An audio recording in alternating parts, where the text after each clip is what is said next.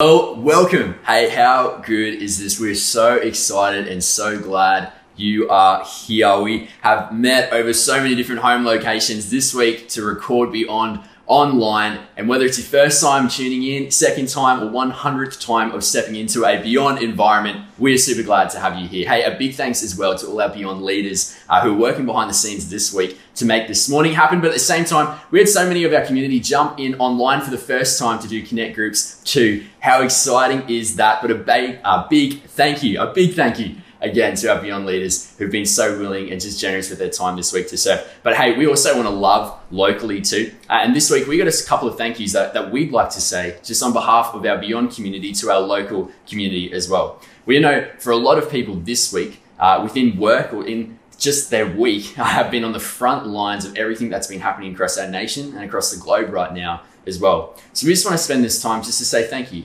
To say thank you to people like parents who've been keeping the peace at home. We want to say thank you to people like teachers and staff of schools who've been on the front lines of everything that's been happening. We want to say that we are so proud of our primary and high school students as well, particularly our year 12s. Guys, you are doing such a great job navigating this time. You should be proud of yourself. At the same time, we want to say thank you to those who have been on the front lines of everything going on, particularly in the health scene, to nurses, to doctors, paramedics, to radiographers, physios, anyone in allied health. We want to say thank you to you too. We want to say thank you to those who have been involved in family services over the last week, and that's been your job as well. We want to say thank you to those of you who have been on the front lines of working with people who have been vulnerable.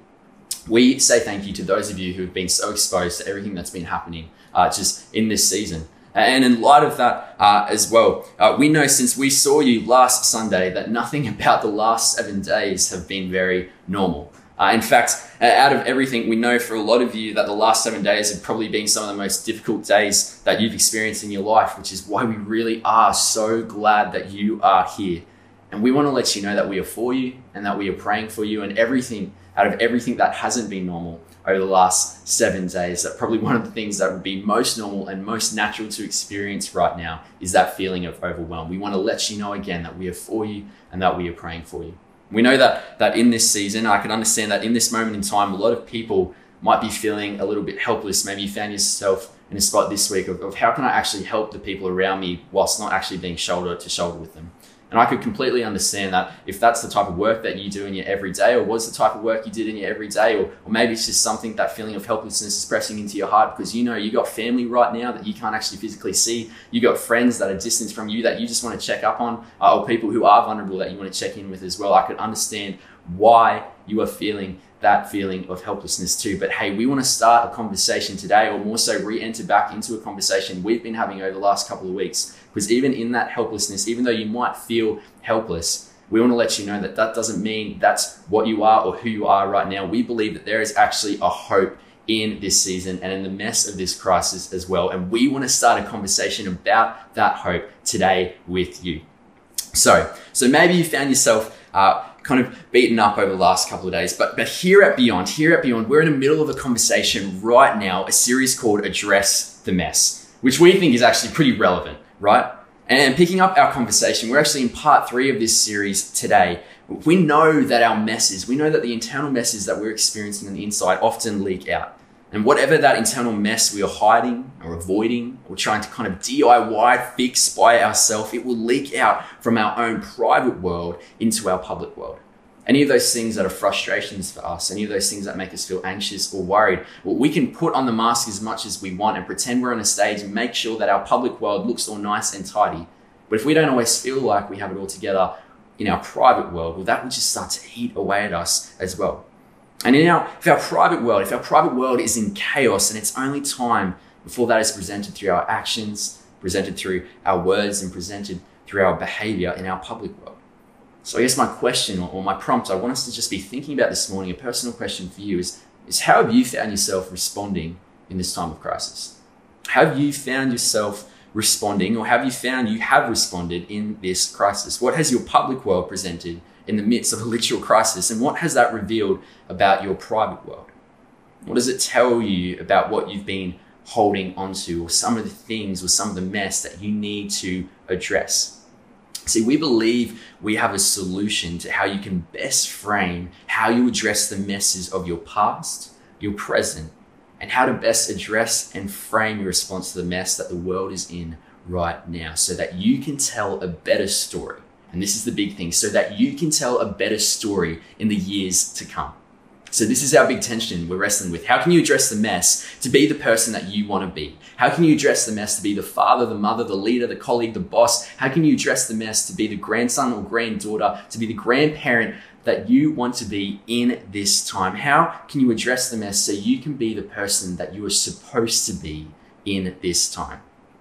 Last week we talked about how Jesus didn't come into the world. Jesus didn't come into the world to condemn you. He didn't write himself into history to walk around, judge everyone, like trash talk them or push them away. Jesus didn't come into the world to pick out your every mistake. Jesus came into the world to offer something better. Jesus wrote himself into the mess of the world as a solution to your mess. That Jesus offered himself as the solution to your mess.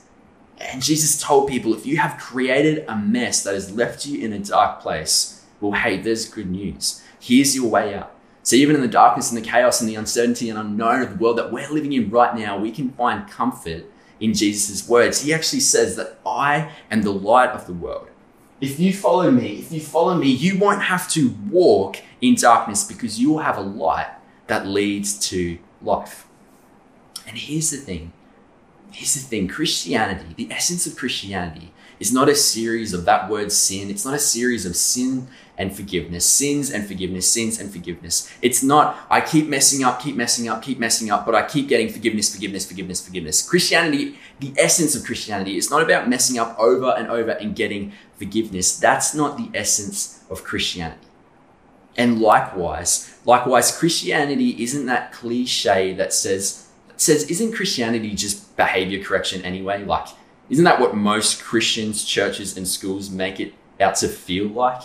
Like, isn't it to be a Christian? Isn't that just you just correcting your behavior and just wanting to live a life of a good person? Isn't that all just about become a good person by following these rules? Be good and stay out of trouble. That's not the essence of Christianity. But if that's how you have lived it out, or if that's the experience that you have, or if you've learnt about Christianity through that lens based off your experiences with Christians, well, hey, guess what? Buckle up. Whether you're in your jammies right now, whether you're eating some pancakes for brekkie or about to have dinner, buckle up and strap into your work chair at home or in your lounge room with your family and friends, because I want to offer you a more accurate approach to Christianity. One that I believe can help you take the steps towards overcoming the internal mess of your mind and the internal mess of your heart so that you can be the person you want to be. So that you can be the person that you are supposed to be in this time for others, for the people in your circle that you want to love in this time. So to help us equip ourselves with the most accurate approach to Christianity, I want to read together this morning a letter that was actually written by a fella by the name of Paul. And Paul, to give you a heads up, Paul is a pretty historical figure. See, Paul was almost around 1,960 so years ago, but Paul was a pretty historical figure because Paul is actually known as one of the most influential people in the Jesus movement post that of Jesus himself. You see, and if you were anything like Paul, then maybe you would know where your top holiday destination is. Maybe the one place you've always wanted to go is somewhere like Paris, London, Alaska, Bora Bora. Maybe if you've always wanted to go to Tokyo. Maybe you've always wanted to go to Costco. If you're anything like Paul, then you would know what your top holiday destination is. And let me tell you, I said whatever because like we said, Paul's kind of top holiday destination, his big dream destination was in play around 1,960 years ago. But the place that Paul wanted to get to the most at that time in history was Rome.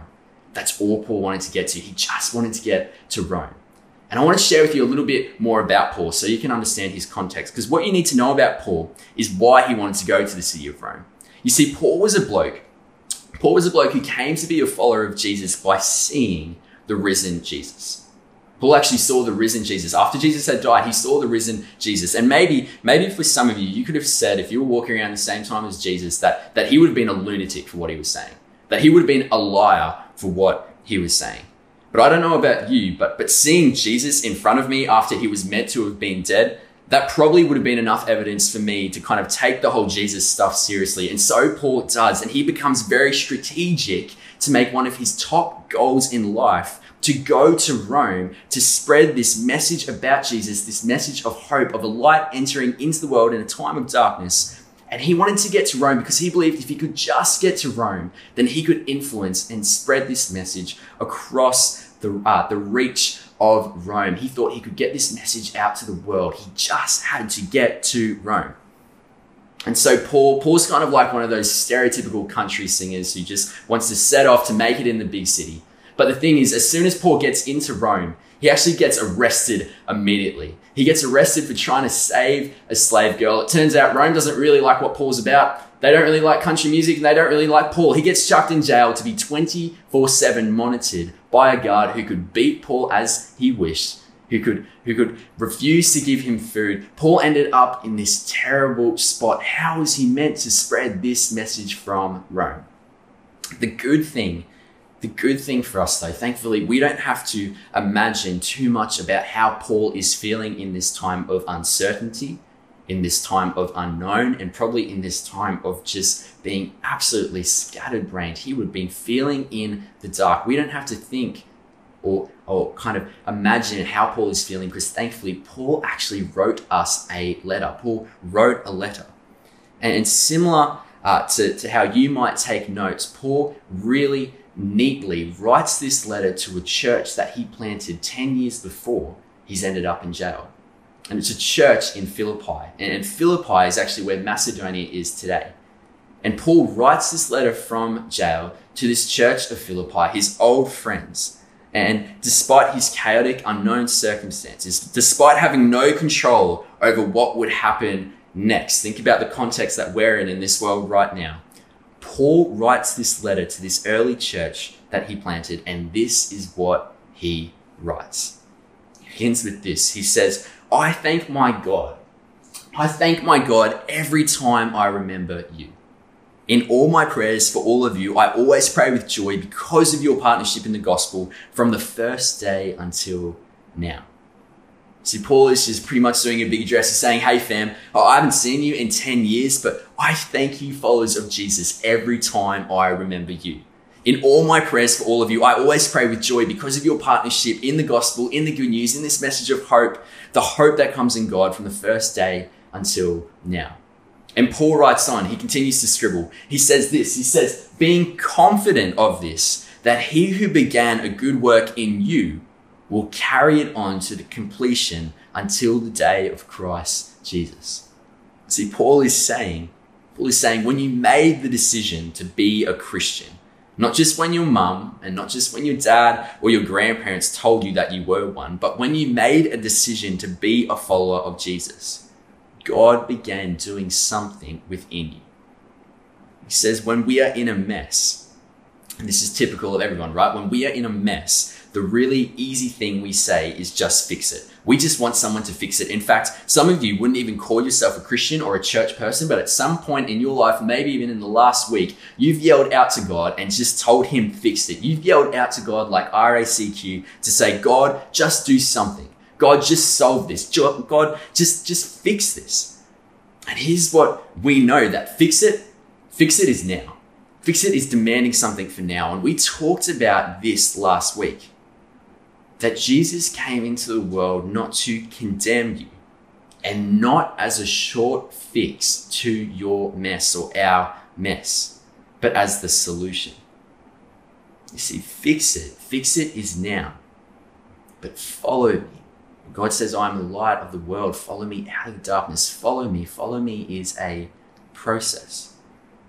What our Heavenly Father wants to do, this is what is that the essence of the Christian faith, what our Heavenly Father wants to do, and what Paul is confident God was doing in the hearts of these followers of Jesus in Philippi was changing them, was transforming them and growing them. Because the end goal for followers of Jesus is not a quick fix to a better life. It's not a quick fix to a better life. The end goal for followers of Jesus is maturity. And you can't rush maturity. When I first got my dog, Kobe at 7 weeks old, all I wanted to teach him to do was to walk without a lead. But the thing is that was just a ridiculous thing for me to think could just happen in the space of a couple of days, let alone a couple of weeks, because my dog Kobe, even on a lead, is just like this small fluffy pinball machine. He just goes all over the place, zinging around. You see, you can't rush maturity. You can cram for an exam, but you can't rush maturity. You can have the best behavior management and restorative practices and tools for your child, but you can't rush maturity. It's the law of the harvest. You plant a seed and you wait. And so Paul is writing from prison in Rome to say to the church of Philippi that I absolutely believe God is doing something within you, growing something within you. And guess what, guys? It's not going to be a quick fix. It's going to take time. Here's another thing Paul says. He says, he who began a good work in you. That Christianity is an inside out faith. That God works inside of us to bring something out of us. God works inside of you to bring something out of you. That God works in your private world to bring something good into your public world. Christianity is not behavior correction. It's not behavior modification, which maybe, like we said, if you went to a Christian school, maybe that was your experience. Maybe it felt like more like behavior modification.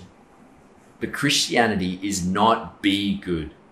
Christianity is not stay out of trouble. At the essence of the Christian life is God renewing our heart and renewing our mind so that ultimately there is a different behavior.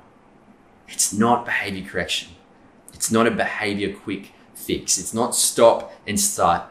It's actually allowing God to rebuild you from the inside out so over time you and the people you are in relationship with can bear the fruit of that through how you love, through the words that you speak, through what you do, through how you give, and by being the person that you were created to be.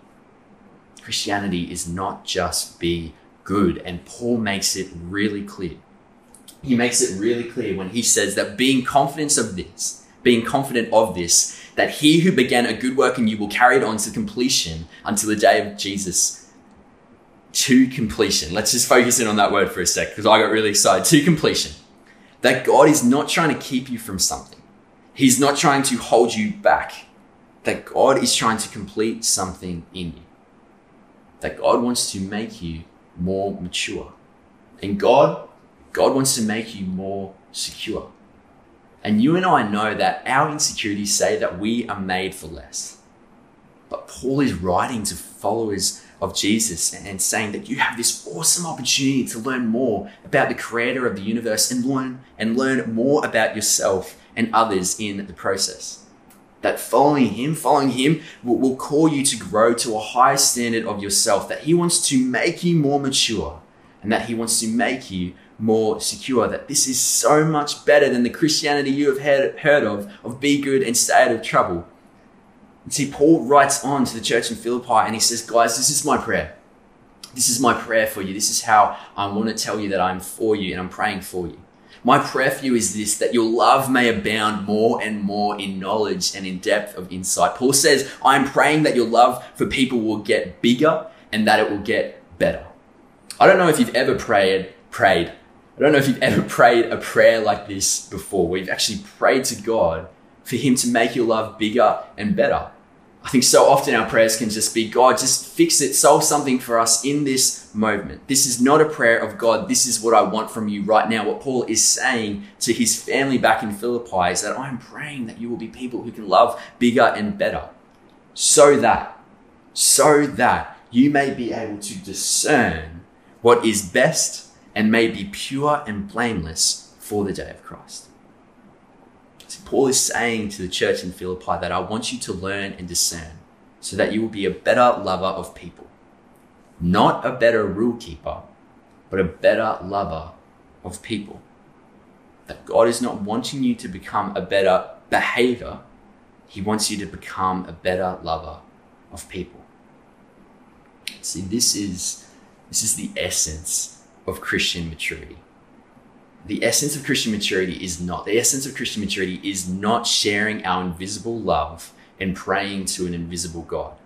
The essence of Christian maturity is when someone can love someone who is difficult to love, or can love people well, even when the circumstance is difficult. That's when you know that you are making progress.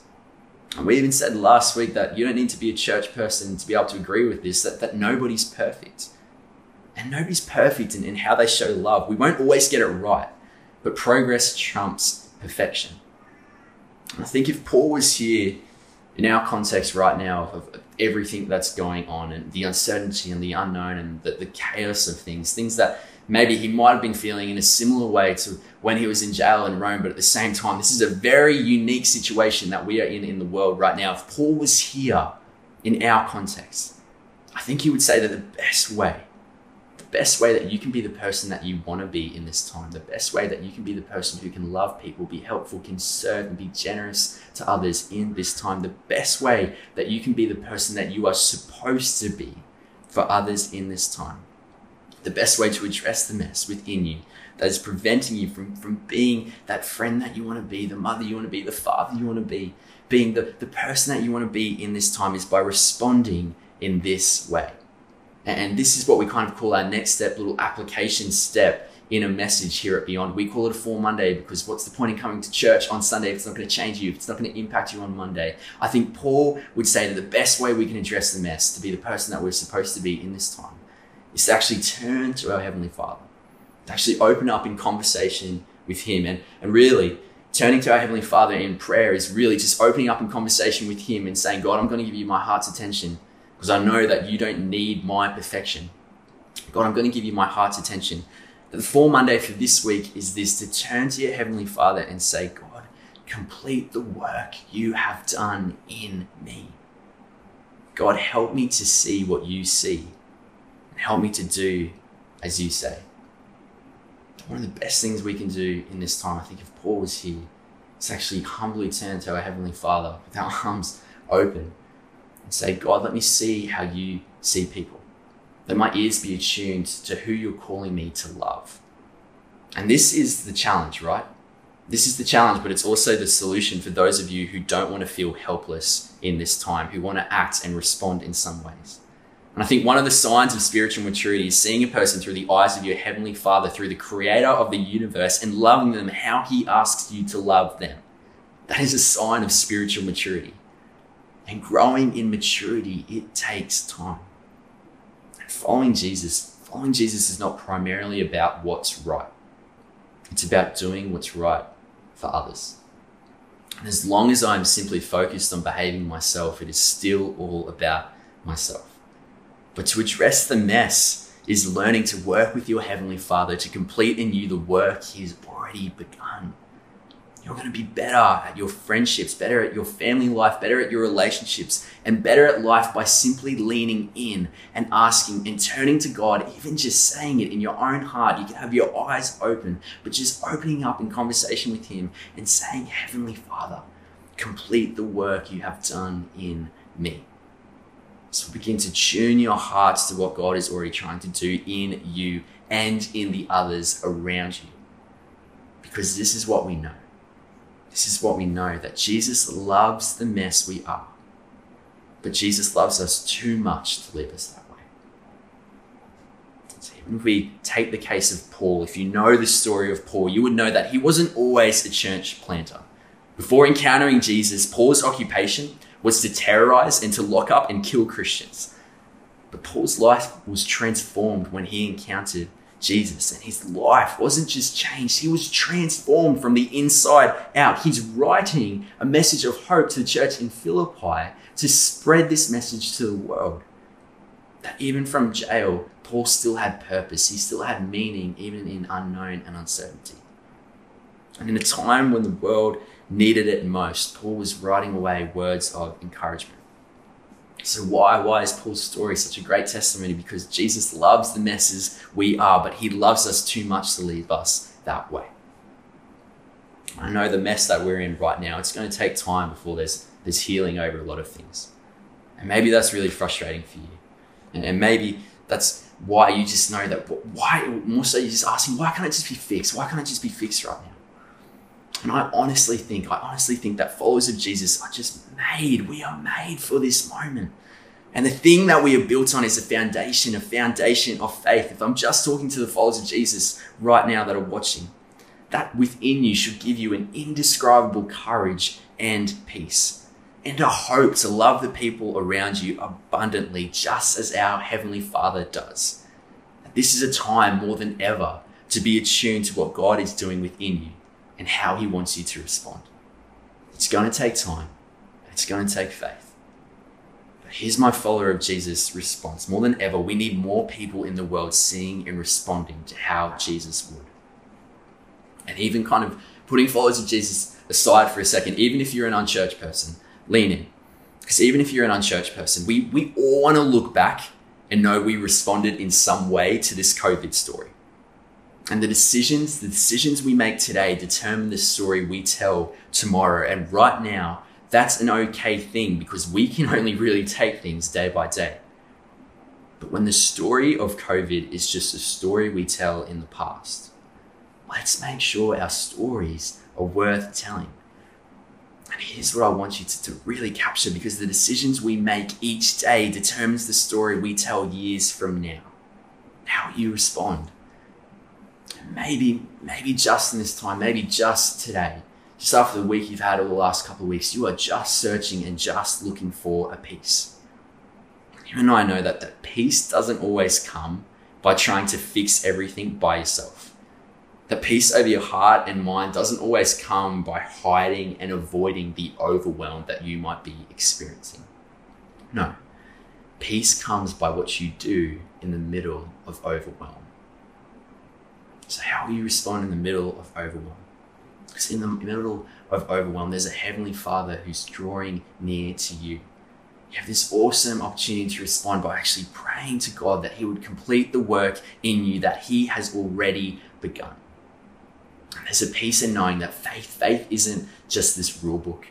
That faith isn't knowing the end of the story. But faith is trusting in the one who does. And we can find a comfort, we can find a peace and a courage in that. I'd love to pray together. God, we do. We thank you that you wrote yourself into the world as a light and you ask of us to follow us out. God, we thank you that you wrote yourself in not just as this quick fix solution.